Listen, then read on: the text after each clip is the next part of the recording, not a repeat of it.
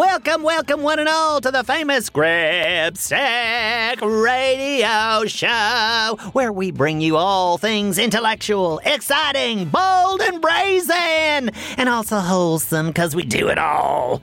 But since it's Friday, we do what we do best, answer questions from our listeners. That's right. All week, you have the opportunity to send in questions to grabstack@gokidgo.com, and I read every last one of them. And when you tune in on Fridays, you could hear your question read live on the show. Oh, it's all very exciting. Today's questions come from our friends Nora June and Calder in Seattle, Washington. I like that word, Washington. It sounds like a very clean place where they do a lot of washing. I'm on board with any place that keeps on top of its laundry. I can barely get Bobby to remember to put his socks in the hamper, let alone that they need to be washed occasionally. But let's not crack open that old chestnut. Let's get on with our questions, shall we?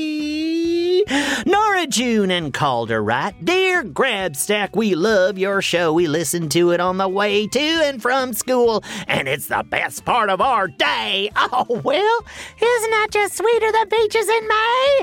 And very clever of you both as well. After all, this old Grabstack is part of a balanced breakfast. A balanced breakfast of champions! Certainly the ideal way to start one's day. Okay, let's see. They go on to write, we have some burning questions for you. Oh, I can barely wait to hear what they are. Let's get to answering. The first question is from Nora June, who writes, how do you handle all those jobs you have? Writer, producer, actor, baker, sidekick, president of the Sidekick Association. It's so much. That's in all caps, people. Well, Nora June, first I'd like to say you are completely correct. It is so much. But I'm the master of taking on so much, mostly because I love all my hobbies and couldn't live without them. They really distract me from my day job, which is being a sidekick to my best friend.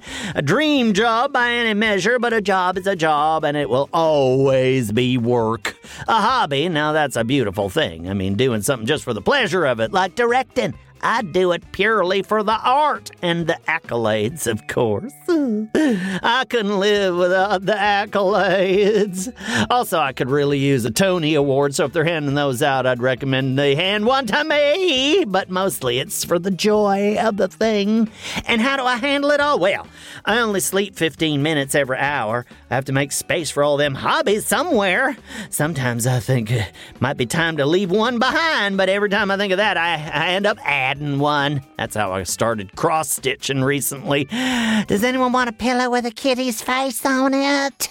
Okay, next question. Calder asked, if you had a pet dinosaur, what kind would it be and why? Oh, what an excellent question, Calder. If I had a pet dinosaur, well, it would be a Dylong. You ever heard of it? It's my absolute favorite dinosaur. Basically, it's just kind of like a T-Rex, but about 1,000,000 times smaller. Their top weight was 25 pounds, which is perfect for me, because if I had a Dylong, I would want to put a tiny saddle on it and ride it all over town. No one would mess with me and my Dylong. I also imagine that a Dylong would like to eat waffles, so I'd have a good friend to share waffles with in the morning. A good friend that would carry me to eat those waffles, in fact. Can't you just picture me riding around a little tiny T-Rex off to procure my morning rations? I know I can. What kind of dinosaur would you pick, Calder? I'd love to hear what it is. Okay, let's move on to the final question, which is, if you had a pet hamster, what would you name it? Oh, another excellent question. First of all, I will say that I absolutely loathe the fact that this question is hypothetical. How come I don't have a pet hamster? Am I not worthy of the love of a little ball of fluff that rolls around in a ball and has its own plastic paradise? I say that I am. But Bobby's mother is allergic to hamsters, or some sort of something like that. She's allergic. She just says no. Anyway, so my life remains hamster-free, and I am not for it. I love hamsters, because they look like hedgehogs if they didn't have their little spiky, spiny things, and I really do love hedgehogs. But if I had a pet hamster, back to your question, I would absolutely have an orange one and name it Mr. Flarfley. Such a good, strong name for a hamster, don't you think? I don't really care what you think, because I already know I'm the master of naming, especially hamsters. Well, that wraps it up for the week, folks. Thank you to Nora, June, and Calder for writing in with your truly fantabulous questions. Don't forget to send in your own questions to grabstack@gokidgo.com, and yours could also get read live on the show. Then you'll be famous like me and Nora, June, and Calder, but mostly me.